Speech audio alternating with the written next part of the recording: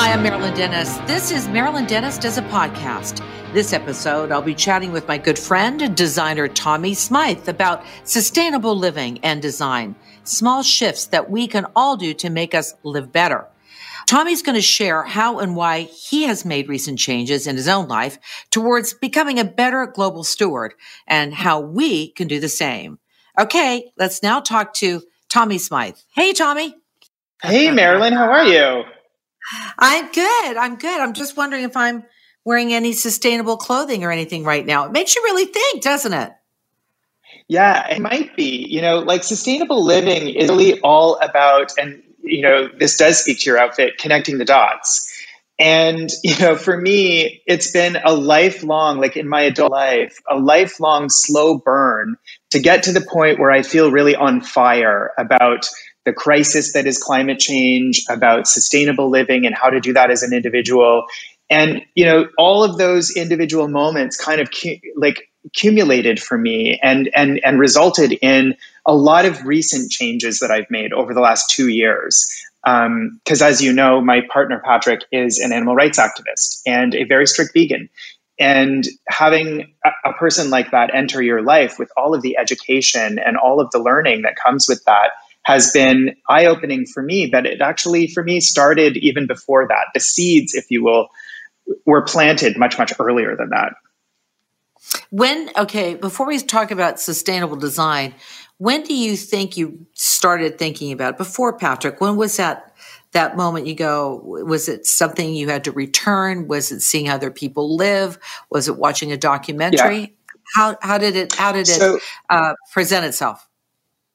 Well, interestingly and quite authentically, it started with a trip that you sent me on to Älmhult, Sweden, where I was introduced to a sustainability, I guess for lack of a better word, executive, although I know at IKEA they don't use this in their culture. But I went to Sweden to learn about how IKEA products are designed. And, I went enthusiastically and with an open mind.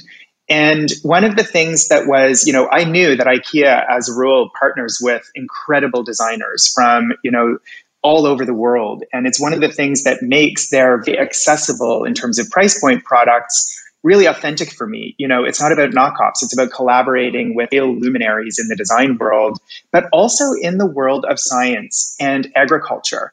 And I didn't know that before I went on this trip.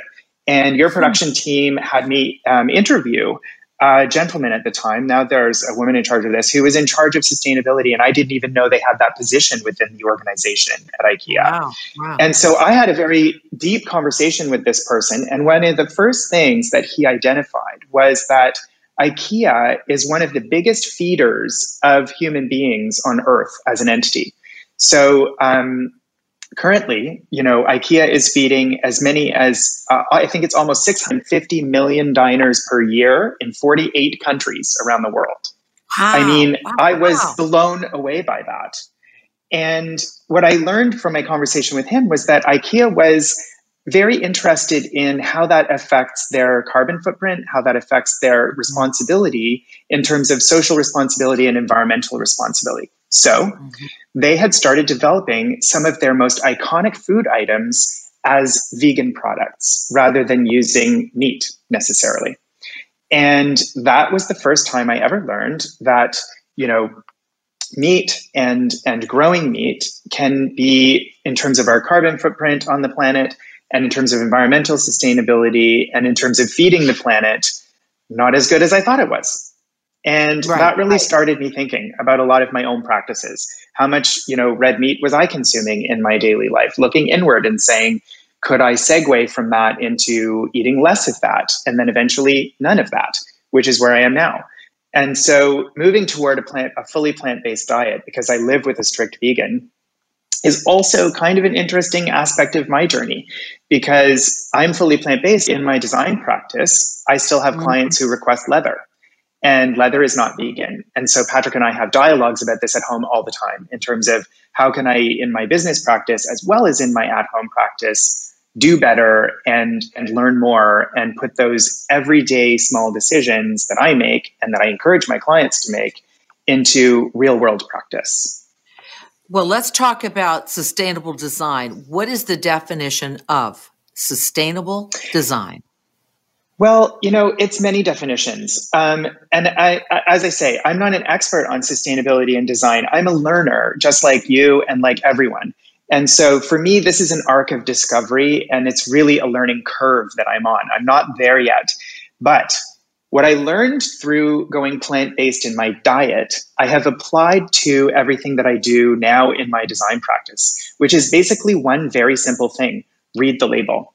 There's like a joke in the vegan community that you can tell a vegan in a grocery store because they're the person who's doing this, squinting and reading every single thing in the ingredients list and on the label and looking at how things are made. And if we do that with our food that we consume, we should also be doing that with our products that we consume as homeowners, as designers, as people with purchase power. It's your clothing, it's your, what kind of cotton, for instance, is your blouse made of, or the shirt that you buy for a gift to give to someone? And isn't it a nicer gift to give if you can say, I bought you this cotton item, but incidentally, the cotton item that I'm gifting you is also made with sustainable cotton. And sustainable cotton is simply, cotton that uses less water, fewer pesticides. At IKEA, they've moved to a 100% sustainable cotton model within their organization. Now, that is unbelievable to imagine the scale and the scope of that. When you go into an IKEA store and you think, how many things that you see in your meandering through that massive store, wherever you are in the world, how many things might be made of cotton in that environment.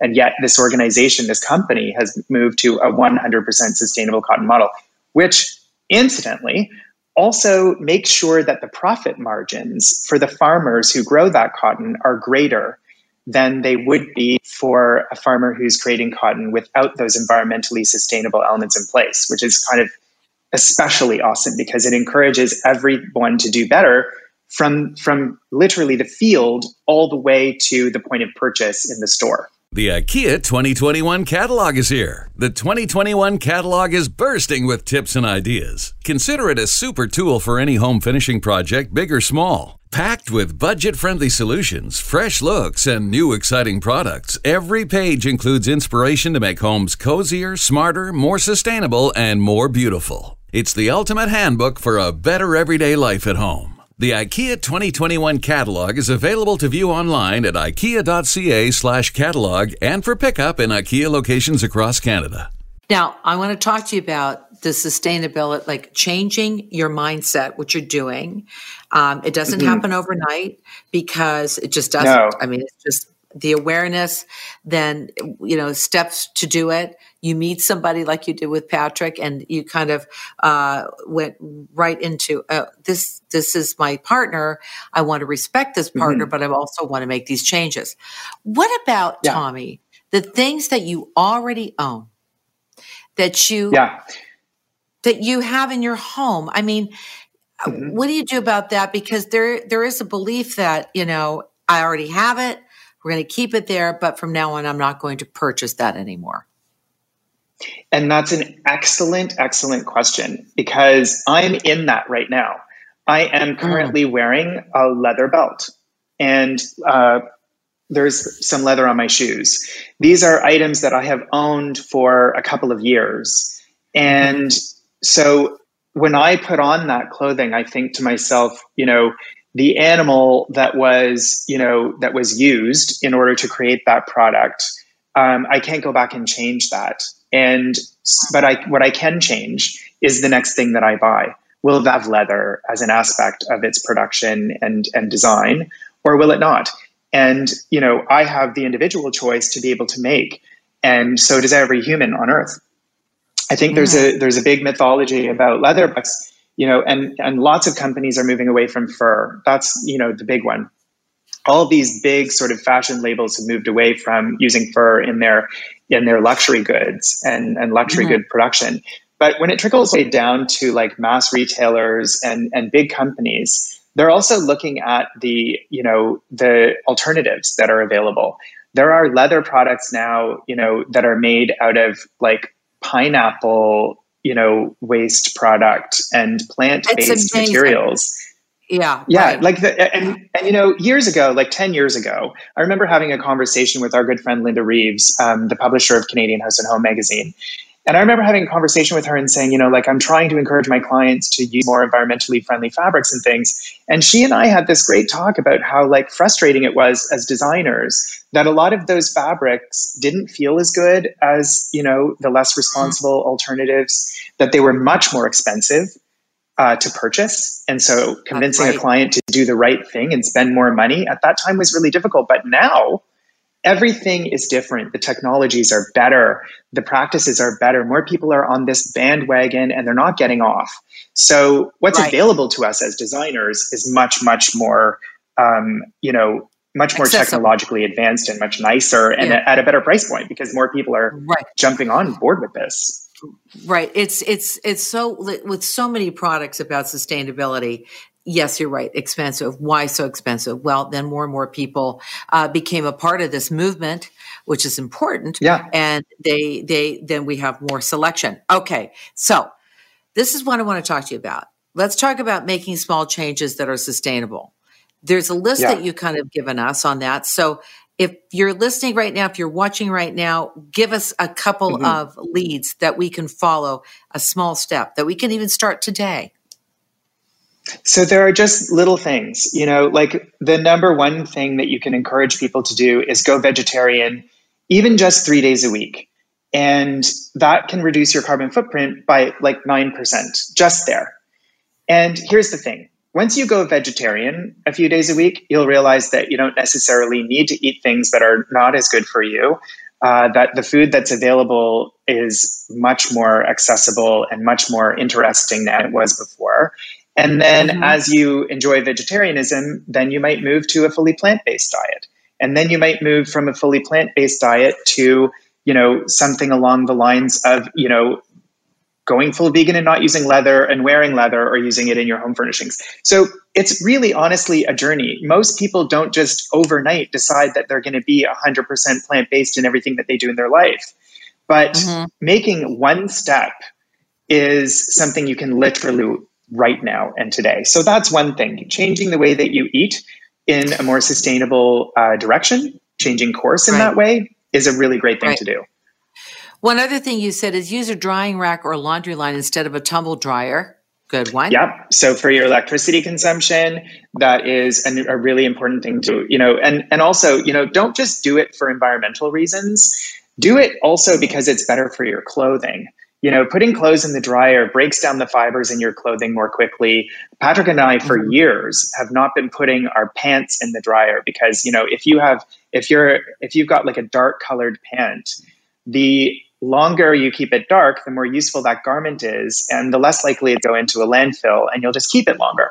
So in order to maintain the color of our clothing, we try not to put it in the dryer and to dry certain items, especially those dark items. So yes, using a drying rack is a really, really good, very simple step. And if you don't have a drying rack, IKEA has great ones that you can pick up anytime. But if you don't have one, throw your clothes over the stair railing. That's what we do. That's what we did as teenagers. Why not do it now? The other thing, which I think I kind of smirk, is keep your showers short, 3 to 5 minutes to reduce water.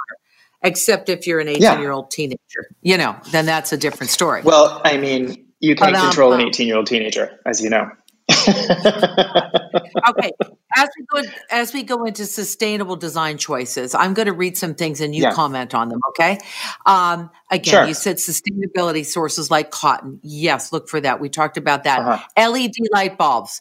You want us to move into that because why? Because as a designer, they are much better than they used to be. So that was another thing, going back to my conversation with Linda about sustainability years ago. LED light bulbs used to make your house look like an operating theater in a hospital. And that's now, so true. They had that blue tone to them that was just really bad for your skin tone. Now, of course, the technology, like with all technology, has developed in a really significant and palatable way. So light bulbs that are LED not only reduce or waste your carbon footprint, your use of electricity are better for the environment, but they look much better. You can get choices. There's pink hues, there's yellow hues, there's like the really classic mimicking incandescent light bulb hue. And then you can have that blue if you want it. I don't know why you would, but to each their own. Two more things before we wrap this up. And I like induction cooktop. This is when you are changing things up at your house to be very conscious of what's happening in the world, and low flow faucets. So just if we could touch on those two things right now. Yeah, a low flow faucet is something that you can integrate almost immediately. I mean, most people know a person who's handy enough, whether it's their sister-in-law or, a neighbor down the street who can reinstall a faucet for them. Installing a faucet that is low flow will reduce your water consumption so significantly. And it's such a simple gesture. And, if you go and if you look in the IKEA catalog, there are all kinds of low flow faucets that are stunningly beautiful to buy. You don't have to have some kind of science experiment device in your kitchen. You can have a beautiful product that's low flow. So that's an incredibly significant thing and a small change that you can make right now. I love talking about this product that's a countertop appliance. So, remember we used to have those like plug-in griddles that you would have as like an auxiliary thing beside your cooktop. You had all 4 burners going, but you needed more. Those things always scared me to death because they were hot, they were dangerous. An induction cooktop means that the surface stays cool. It uses technology so that the heat exchange is contained within the pot. Most of the pots you buy in any store are now calibrated so that they can be used with induction cooktops. And these things that you can buy now just sit on your counter. They're very slim profile. Go into a drawer when you're not using them because they're not dangerous. They are incredibly useful. And they give you that extra space. I mean, Patrick and I, as you know, live in a small space. Our kitchen is tiny. That's why I never shoot for this show in our kitchen. It's abysmal. So for us, when we have this tiny 24-inch wide stove with 4 little tiny electric coil burners, that's not responsible environmentally. But if we have a little induction cooker on the side, if we're just using one pot or doing something that's like low key, heating up some soup, for instance, you don't need to use your electric coils. You can just use this induction. So much better. Right. Tommy, I don't want to say that I'm a designer or anything, but I've been doing these kind of shows for about 34 years.